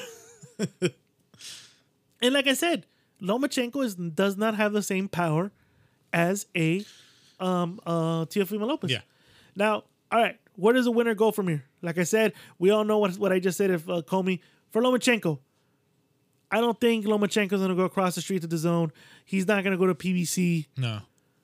Where does Loma go if he wins? To me, he's Because I already told you where just Comey's gonna go. yeah. To me, he's just kind of stuck. Really, He's not gonna get the fucking Teal rematch. he's not gonna get the Teal rematch. unless I doubt. unless the rematch is 139. There we go. Right. I doubt he's gonna move up to 140. So this is to me like, okay, let's say if he wins, that's a good question. Where does he go from there? Where does he go? He fights another, I don't know, leftover from Tio or another, Cutie's opponent. I don't see him getting a shot against Cambrosis. I don't see that. Or a David Haney fight. No. Or a Tank fight. I don't see that. So where does he go? I don't know. I see after this fight, if he cannot get the Teofimo Lopez rematch, which I don't think he's gonna get it. Teal's not gonna. He's not gonna be. Teal's not gonna give it to him. And if he does, he's not gonna give it to him at 135. It'll be a catch weight of 137, 138. Mm-hmm. I say Lomachenko goes down in weight to 140, 130. Dan goes back down, huh? Fights Valdez, fights Shakur. I think the big fight is against Shakur. That'd be a good one. The big fight is against Shakur. That would be a good fight. If Shakur Stevenson can get the Oscar Valdez fight, which I don't think he's gonna get it, I think Bob is gonna want to build Shakur Stevenson and give him Lomachenko. Damn, just like that, just give it to him. Why not? Yep. A win for Vasily Lomachenko against Shakur Stevenson makes him look even better. Yeah. Builds his legacy, and then sets up a Valdez versus Chenko fight. If Shakur beats Lomachenko, you get the Oscar Valdez Shakur Stevenson fight gets even bigger. Yeah. Regardless, I'm sorry, Top Rank has fight after fight after fight. Because then you can put Lomachenko Valdez, Lomachenko Shakur. You know what I mean? Yeah. You have fights. You have fights to put on. And I think that's what I think, like I said, if Lomachenko can get the Teofimo Lopez fight, I doubt he gets the Haney fight, the Tank fight, anything like that. I think he moves down to 130 to try to claim the belts there. Which I always hear, that was his, that he looked his best in that division at 130. So he might. Well, we'll see what happens. But we'll see what happens to him and everything like that. So, fuck, I was going to say something before we... I don't know. I didn't. That was a prediction, and then I thought we were going to end the show with something else that I completely forgot. I don't know. Pound for pound list, maybe. Oh, there you go. Well, that's what we got. So this is our last prediction episode. Like I said, I got Lomachenko winning by decision. B-Ray got TKO. But no round, but just the fight ends by TKO. He just gets it by TKO. He frustrates him. I think the quarterman just that's enough. We've seen you get embarrassed too much. I think we might see that. See, if it's like this, if Loma beats Comey like this, where like every punch, like look right here, like that was just like you could tell it's hurting him. Then I say yes. But I think if he's just frustrating him to the point where like, okay, I think the corner might let it go 12 rounds, thinking maybe Lomachenko might get confident. Because this is the thing too. What happened? Look what Linares did. Linares was able to put him down, so they might think, well, if we continue going, we could put him down. We have a better power. We can put him down, and we can finally finish him. But all right, ladies and gentlemen. Again, that was our last prediction for this weekend's fight. There will be no Monday review for Lomachenko. But that's why we gave you what's going to happen to the winner. So like we said, if Loma wins, moves out to 130, or move down to 130, or he fights Teofimo Lopez at a catch weight if it happens. And for Comey, it opens the door to possibly, fighting with the rest of the four horsemen of boxing. So we give you that. So to end the show, and like I said, the last couple of years, what we've done is I do a pound for pound list, an overview of the state of boxing. And one year was so controversial that we had so many fans write me, and say I don't know shit about boxing, that I'm not a real Mexican, that this list doesn't mean shit. I mean, we're chapins, so yeah. And they were just going at me. Well, me, because it's my list. B-Ray doesn't. Before B-Ray would have say on this list, but B-Ray has his own set of list of pound for pound. Now, before I tell you my list, what I'm gonna do is I'm gonna give you my last year's list so you can see what the state of boxing was in my view, and then now state of boxing now. Pound for pound list. A lot of people look at it as favoritism of style of boxers. Some people look at it as a political way to maneuver yourself as an A side. To me, the pound for pound list is always and will be a list of if there was no division, if everybody fought, who would be the top guy? Right. This is going based on styles of the fighter. Like I said, no divisions, and everyone fought in the same place at the same time. Who would come up on top? So this is how it's based. And this my selection for this year is a little bit controversial. I feel I'm gonna catch a lot of flack by a lot of people. And people have to complain anyways. And I don't care. Yeah. But this is my way. And just a little thing here. The way the pound for pound list was created, back in the day, Sugar Ray Robinson was the welterweight champion of the world. Nobody wanted to fight him. Nobody. To the point that Sugar Ray Robinson moved up to middleweight, and even the middleweight tried to avoid him. So Ring Magazine decided to create a mythical belt called the pound for pound. Yep. Because nobody wanted to fight him, because you got to remember, back in the day, there was only welterweight and middleweight. So you went from 147 to 160. That's very true. There was no in-between fights. There was no 154 at the time. There was no catchweights. Nope. It was either you're a welterweight or you're a middleweight. So for a guy like Sugar Ray Robinson, who had fought some of the best fighters at welterweight, couldn't get a fight at welterweight because nobody wanted to fight him. He had to look at middleweight, fought a couple times, and even the top middleweights didn't want to fight him. Nobody wanted to fight him. So, like I said, Ring Magazine decided to come out with pound for pound. Because who else besides, Henry Armstrong was going up from division to division fighting? The difference with Henry Armstrong, he was just going to division to test himself. This is the guy that just wanted to look for competition because nobody wanted to fight him. So they decided to make this division as if this guy can go up 2 divisions, imagine if he can go to like heavyweight. You know, what happens if he can go down to lightweight? What happens if he can go down to bantamweight, flyweight? Like it was an idea that came out and said, if he does this, imagine if he can fight everyone in every division. How would he fare? So when I make this list, it's the same thing. How would these fighters fare if they fought in a mythical weight division? Weight division, yep. If they're all in the same division, right? So that's the way I base my list on. It's skills. It's on skills, not popularity, not how much money they got in their bank account, not how many pay-per-view buys, not how many ticket sales. It's based on skills. Yeah. So I want to let that be known before I talk. Before I go on, continue on. So let me pull up 2020's pound for pound list. So I'm going to go from top to bottom. No, I'll go from the bottom to the top. Yeah. At number 10 in 2020, I had Alexander Usyk at number 10. Wow. Okay. I thought he was the undisputed cruiserweight champion who had already fought twice at heavyweight. But I said, if he can work the formula, he'll probably be a good heavyweight champion. And I was right. At number 9, I had Inoue, the bantamweight king, who right now has nobody challenging him. Nope. Besides Nonito Donaire, who's fighting this week. I think this weekend or next. I think so. This weekend, I think. Yeah. You know, but other than that, he's starting to live up to the name, the monster at bantamweight at 118. The next thing would have to be him moving up in weight. But Inoue was my number 9 pick at 2020. At number 8, the great Manny Pacquiao. Yeah. This is the Manny Pacquiao that had just come off the win against Keith Thurman. And I said, if Manny Pacquiao is able to defeat Errol Spence, that would mark him as maybe one of the best fighters of the era who had fought the best fighters of his generation and the new generation. I had him at number 8. At number 7, I had, at that time, the unified heavyweight champion of the world, Anthony Joshua.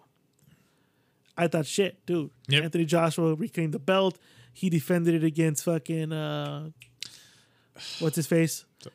Belt, whatever. Joseph Parker, maybe? No, I no, could no. be wrong. Yeah. At number 6, I had the kingpin of the division, Jermell Charlo at 154. I go, dude, He holds all the belts except for one.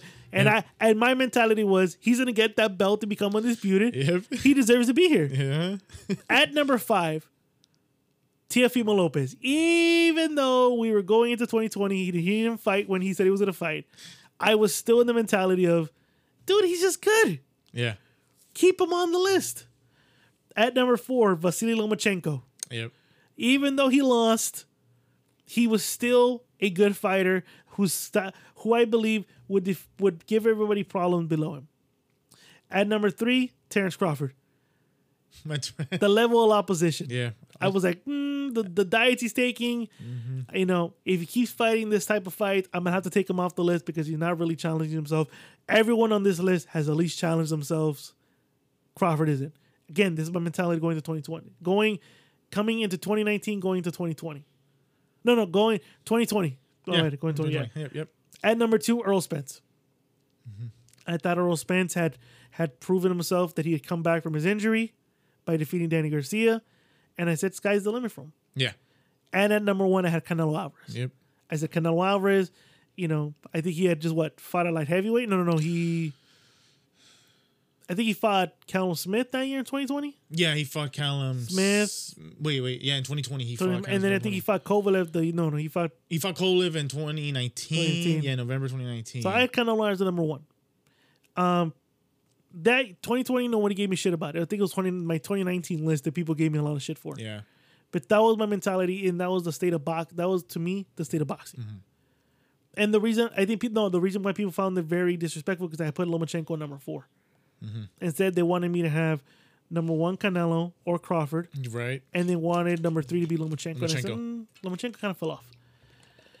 All right, so that's my list for 2020. Now, ending the year, ending 2021. This is my brand new list. All right then. And I'm going this time from the bottom to the top. All right. Because I've had people who have heard this show this whole year and know how I look at certain fighters, and some people call me biased, some people call me, unrealistic, and some people say I'm, iffy about my boxing. But all right, at number 10, Teofimo Lopez. Yes, he lost to George Camboza, but he didn't get embarrassed. Yeah, it was a tough, close fight that it could have been a draw. Yeah, Teofimo Lopez still shows he can win. If Teofimo Lopez can fix whatever happened, and I don't want to go into the whole, he had a messed up chest. Right. It doesn't help that there's a picture of you smoking hookah. It doesn't help that there was a video of you getting punched by this fucking muscle-bound steroid user your chest. It doesn't help. What I want to see is you back at your form. We saw a glimpse of what your full potential can be when you fought Lomachenko. So we know you can get there. If you can just cut the bullshit and get there, sky's the limit for you, man. I agree. At number 9, he fought this past weekend. I felt he proved another side of him. Gervonta Tank Davis. Gervonta Tank Davis is not just a knockout artist. The man can box. Yes, he has holes in his defense, but just like many punchers, what's going to save him is his knockout. Yeah. And I felt that this past Saturday night, like I said, he showed a new wrinkle in his game. He can box you, he can knock you out, or he can do both. This past Saturday, he was trying to do both, injured his hand, so we saw what he can do. He has heart. He continued the fight. He could have called it quits many times. The way they handled it, he could have called it quits. He didn't. At number 8, Vasily Lomachenko. Even though he's fighting Teofimo leftovers, I still think he is still competitive enough to be on the list. Yeah. His skills are still good enough to basically give anybody problems. Like we just mentioned in the prediction episode, Richard Comey, he'll give him problems. I think he's still a formidable opponent. I think the era of Lomachenko has been there, done that. I think we're seeing the last stretch of Lomachenko. I'm not saying he's old, but I think as the sport evolves, Lomachenko is going to be kind of like that guy, that gatekeeper. Yeah. Oh, yeah. That That's gatekeeper. a possibility. Yep. You beat Loma, you're good. You don't, you're not that good. All right, at number 7, the undisputed 140-pound champion, Josh Taylor. Dude fought in the fucking Muhammad Ali series. Yeah, he did. And then what does he do? He fights Jose Ramirez for the undisputed belt. That guy's good. I think if he can make the weight healthy and wait another year, he'll get some good fights. Oh yeah, he would. Tio's coming. Right. Devin's coming. Tank is there. Ryan might show up if he ever gets out of his ass and if he takes his head out of his ass. Yeah. It'll be a talented division. I think we're gonna see how good Josh Taylor really is. We saw a glimpse of it already by beating Prograde and beating Ramirez. Yep. I think you'll see more of Josh Taylor at 140 if he can make it healthy. If not, I think he'll make a great addition to the welterweight division, which at this moment is looking for a new injection of new bloods. Yeah. And I think Josh Taylor would make a great addition to the welterweight division as a new blood. Fuck yeah. I agree. At number 6, Inoue. Again, he's the fucking monster of the 126-pound division. He basically obliterated every opponent except for Nonito Donaire, which Donaire gave him problems. And Donaire might be the guy that we might see the rematch and we might see what adjustments Inoue does. But so far, 126, he's really good. I know 180. I'm sorry. I think I see him moving up to 126 next. I see him too. No, 122. I'm sorry. 122. Oh, okay. I think he moves up to 122 next. I think he's a monster, and I think you can't contain that monster for too long. I think they might try to jump up to another division. I'm not jumping on the hype train, but if I'm Bob Barum, and I've said it before, you're looking for the next Asian sensation. This is your guy. Yep. You move him to another division to show how strong he is. Yep. So Inoue is a number 6. At number 5, you have the lineal WBC heavyweight champion of the world, Tyson Fury. Bob said it earlier in today's episode. He could take a punch, and he moves like a welterweight. In this era, he takes a punch. In this era, he moves like a welterweight. Tyson Fury, right now, is, besides Usyk, maybe one of the best boxing minds in the heavyweight division. Oh, yeah. Yeah, for sure. At number 4, I got Earl Spence Jr. Yes, he had to pull out of his fight against Manny Pacquiao, which would have been maybe the icing in the cake in his welterweight resume. But that still doesn't take away that he is the man at welterweight. Yeah. Yes, he does have a counterpart in Terrence Crawford, but he's still the man at welterweight with the best welterweight resume. Besides Sean Porter, this guy had the best welterweight resume. That's very true. And his style right now, relentless. Very relentless. We'll see what he still has after his eye, the repair he had on his eye. We'll see. Is he still going to be the same Earl Spence, or are we going to see a different Earl Spence? Yeah. The world will have to wait and see. Yeah. We're all curious on that. At number 3, Alexander Usyk, the unified heavyweight champion. I had him at number 10 last year. Man. Yeah, I moved up. Jumped up from 10 to 3. For him to come in to England and basically take the title from Joshua, you deserve the number 3 spot. Yeah. You deserve it. All right. At number 2, he was starting to falling down the list. Believe me, ladies and gentlemen, there were times where I was going to take him off the list before the year ended. And I told B-Ray this, because there was no way you could keep having his top ranked diet and still be considered one of the best pound for pound fighters in the world. Terrence Crawford. Yep. Terrence Crawford was at number 4, has now moved up to number 2 in the pound for pound list. Oh no, he was always at number 2. No, he's number 3. And he was number 3. Yep. Moved up to number 2. His win against Sean Porter. Oh yeah. Say what you want. Oh, Sean didn't have it. Sean was really not. No, he beat Sean Porter. He beat him. He passed the Porter test, and he did what I never thought he was gonna do: put down Sean Porter. Put him down. Yep. I never thought that. Me either. Terrence Crawford at this moment is the number 2 best pound for pound fighter in the world. Which, if going on my base, means he basically would beat or be in competitive matches against everyone below him. Yep. Including Errol Spence, who I have at number 4. Yep. Until proven otherwise, he's still number 2. Guy is a switch hitter, but let's be honest, he's a southpaw with a killer fucking ruthless mentality. He's a ruthless vato. So And at number 1, shockingly, he stayed in for another year. Now I had Gabriel tell me you're gonna have that spot vacant. No. Canelo Alvarez is at number 1 on my pound for pound list for the end of the year of 2021. Yes, I know I've gone on the record and said he's not the greatest fighter of all time. You know, he's good. To me, constant professional. I think besides Terrence Crawford, this is another guy that doesn't sit on his wins. No, he does not. A guy that is a boxer first, businessman later. A true throwback to the old fighter that, you know, stays in shape all year long, preparing for the next fight. But at the same time, fine-tuning and sharpening his tools. Canelo Alvarez basically wiped out the entire 160-pound division. 68. In 11 months.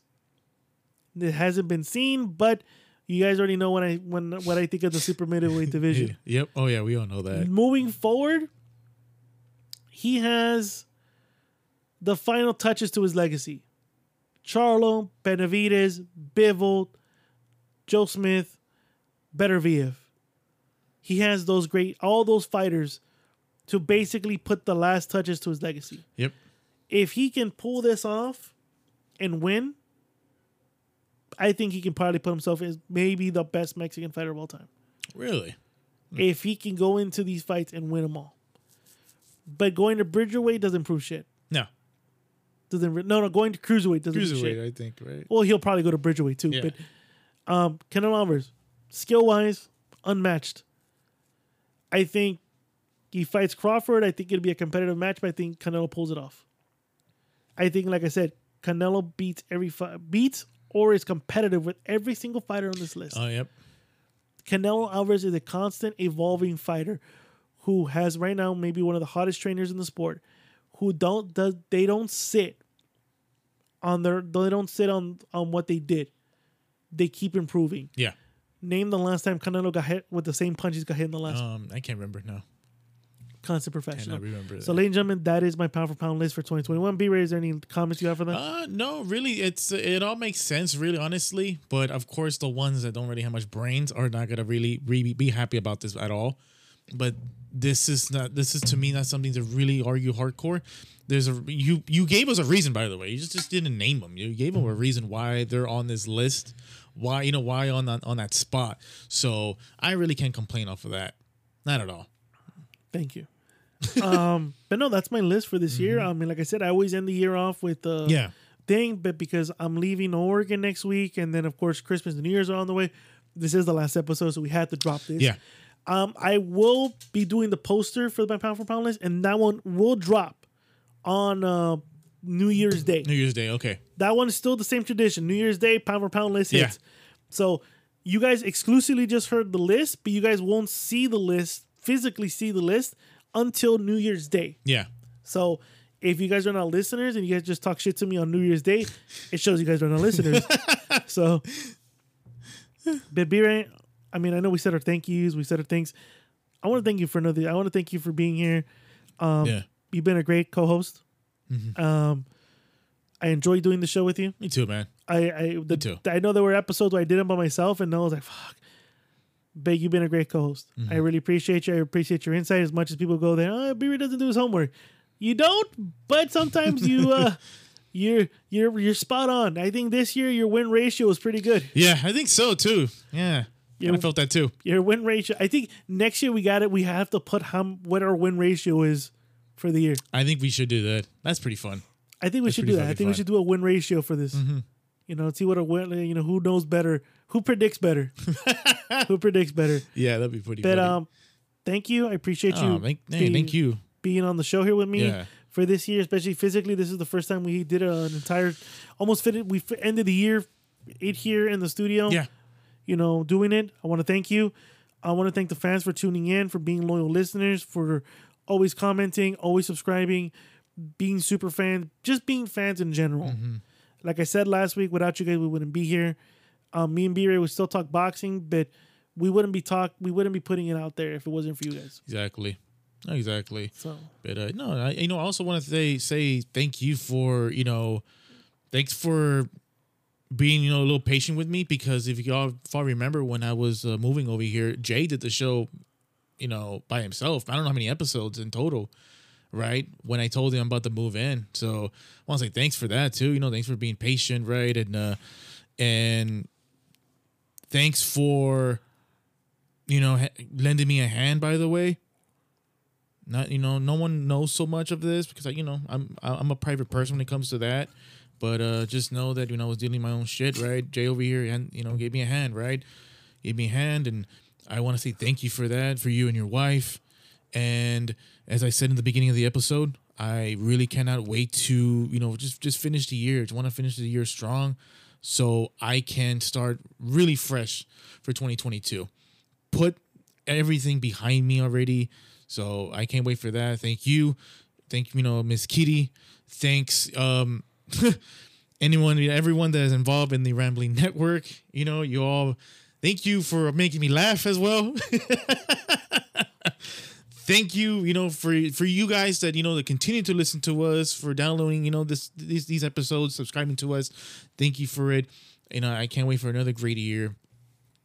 Thanks. That's Same here. Really, yeah.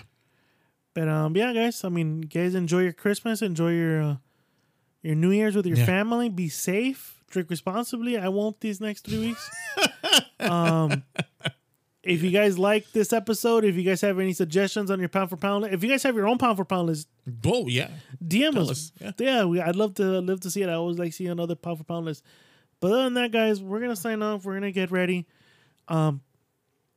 Yeah, I think that's it. I think that's it. Yeah. All right, I'm out. Man. What you just said is one of the most insanely idiotic things I have ever heard. At no point in your rambling, incoherent response were you even close to anything that could be considered a rational thought.